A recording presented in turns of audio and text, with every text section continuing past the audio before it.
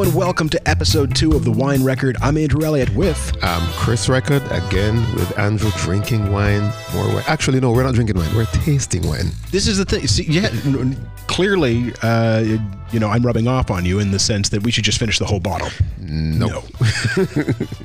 We're here to break down various wines, and as we've mentioned before, what we're trying to do with this program is taste every bottle commercially available on the island. So every bottle of wine we can get our hands on that's commercially available, that you could go to the grocery store and purchase, or maybe go to a specialty shop, because it depends where you can get it. But if we're talking about it, there's a 99% chance that you're able to purchase it somewhere in Jamaica. Exactly. Today, what do we have sitting in front of us? What we have sitting in front of us is Gerard Bertrand Cote de Rosé.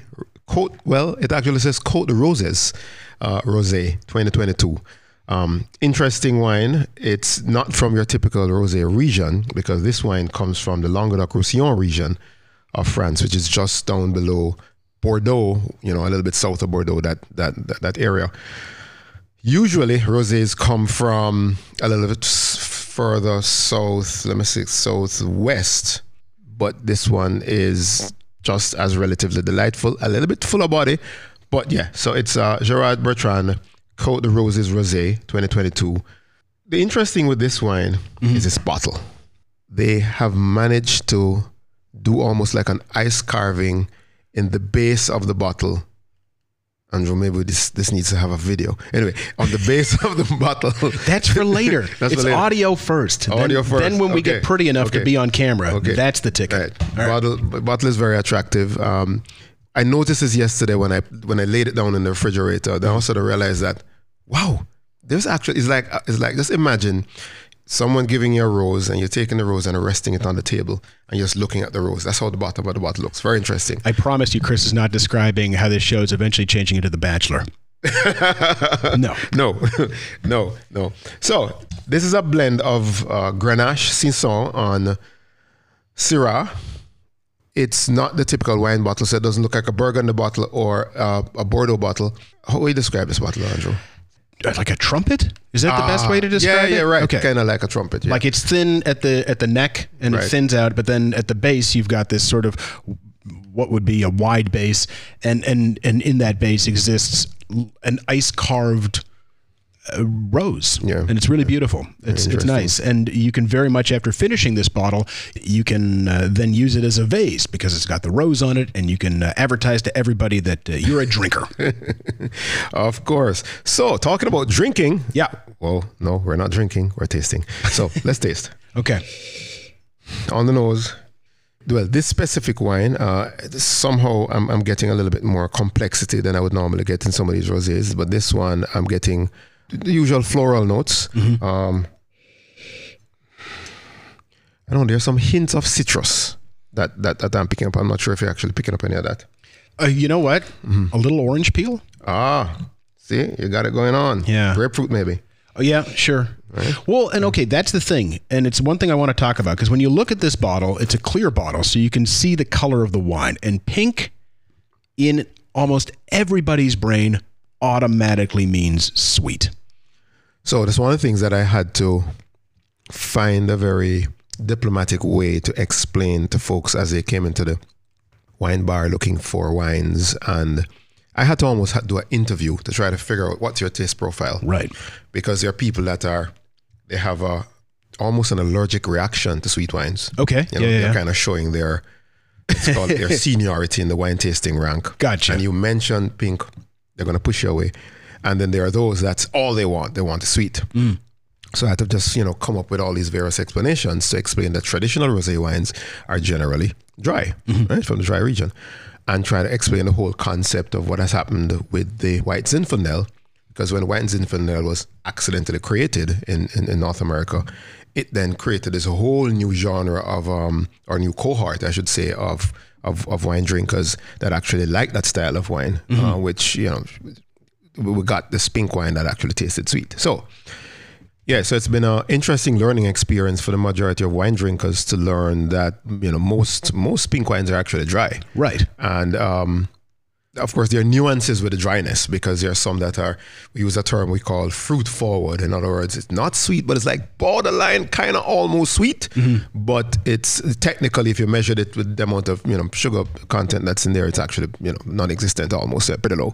So we are drinking a dry rosé, which is a very delightful dry rosé. Again, interesting on the complexity. It's a little bit more complex. Maybe it's from the region. Maybe it's the winemaker. It had a little bit more oomph. When you look at alcohol content, we're at 13%. So that actually answers the question. Right.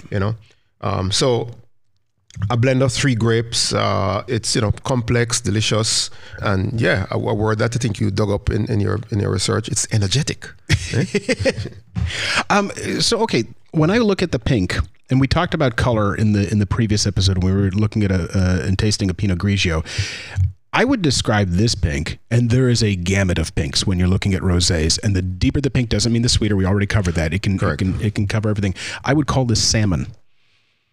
And I think you are correct in salmon. The winemakers, they call it brilliant pink. Right? I like mine better. Right.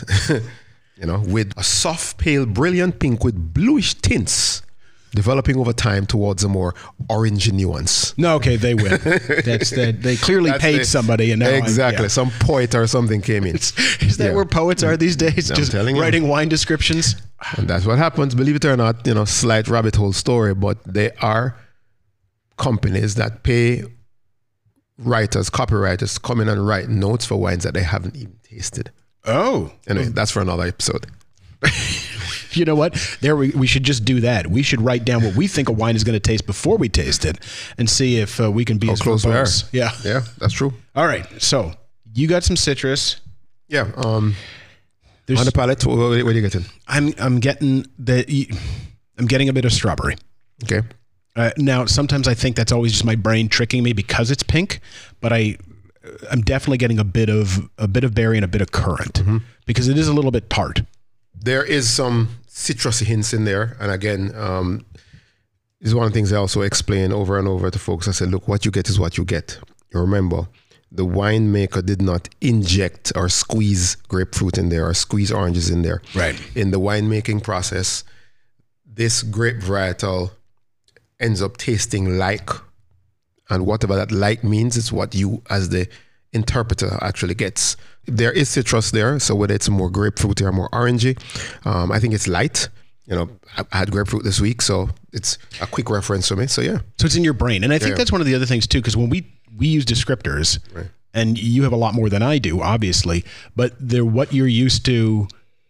It's what you're used to in your head. So you said you had grapefruit, it's there already. I had strawberries, it's there already.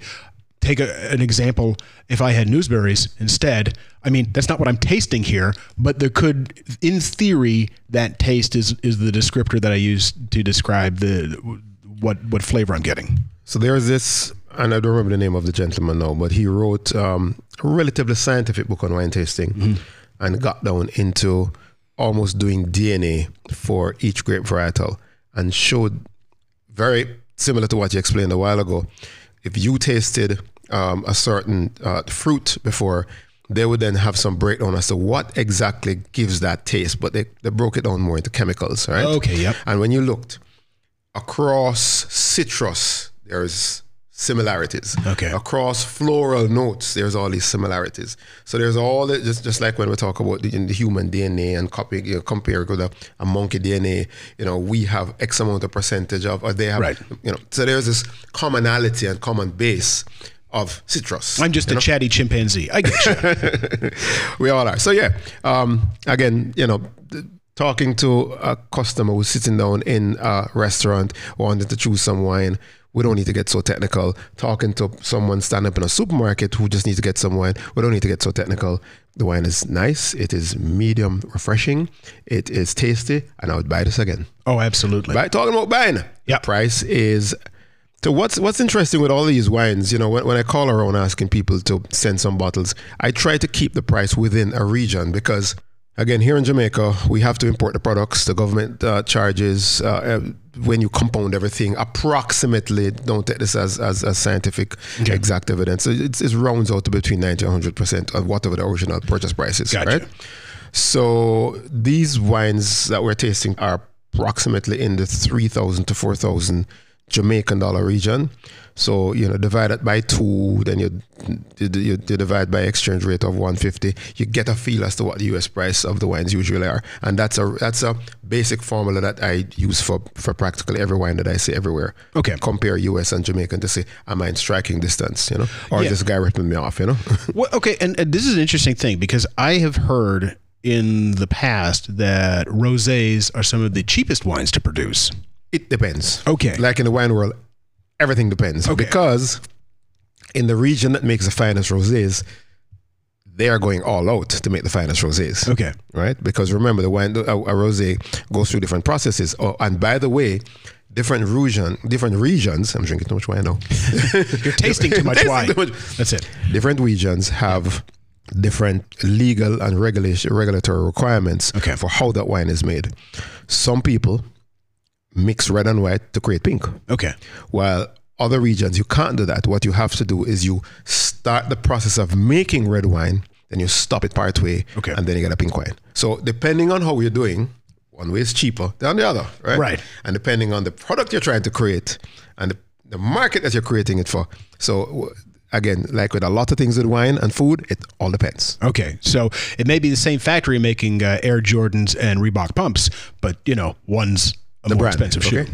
Correct. So this is about 3,000 Jamaican dollars. You can get it on the island. It's a beautiful bottle. If you're just looking for a vase. Yeah, so this one, Andrew, won't be widely available. Okay. It will be available in the more high-end supermarket, more premium, retail outlets. Yep. And by the way, quick discussion about availability of wines in the island. So one of the challenges that we have is that in Jamaica, the importer and the distributor is usually the same person. Okay. And so what happens is that if that distributor happens to also own a retail store, you can get the products there. Okay. If that distributor does not own a retail store, then you kind of have to figure out where does that distributor has its product. So we have 2 organizations in Jamaica that are connected to their own retail store, whether they partially own or fully own a retail store.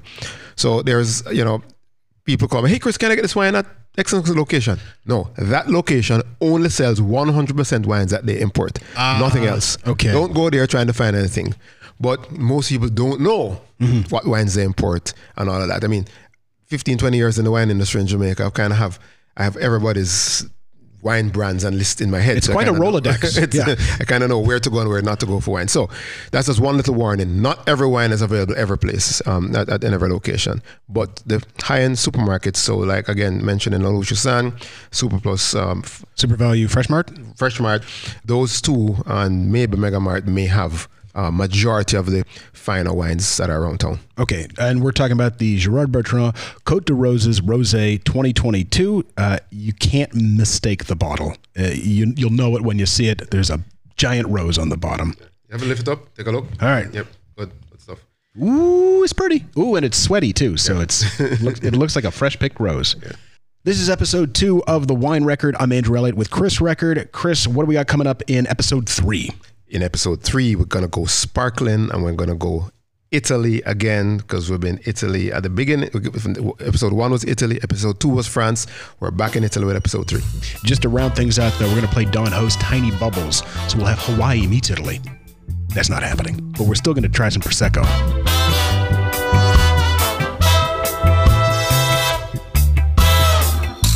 And remember, you can listen to any episode in any order. It doesn't really matter. There's no long-term narrative. We're just tasting wines.